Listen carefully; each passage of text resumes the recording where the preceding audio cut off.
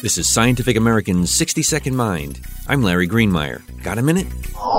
If the thought of leaving home without your mobile phone causes you to break out in a cold sweat, you could be suffering from a condition being called nomophobia, the fear of having no mobile phone. The term was coined by the company Secure Envoy. They do mobile phone security, so take it with a grain of salt.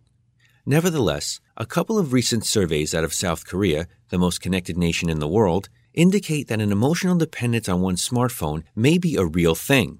The first study, done by South Korea's National Information Society Agency, found that 1 in 4 South Korean high school students is prone to smartphone addiction. That's more than double the 11% estimated last year. A second study by the Seoul city government claims that 1 in 25 Seoul teens are at high risk for such dependence.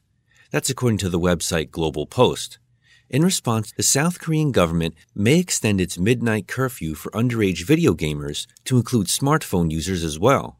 Perhaps parents worldwide can vaccinate their kids by taking them outside to play. Thanks for the minute.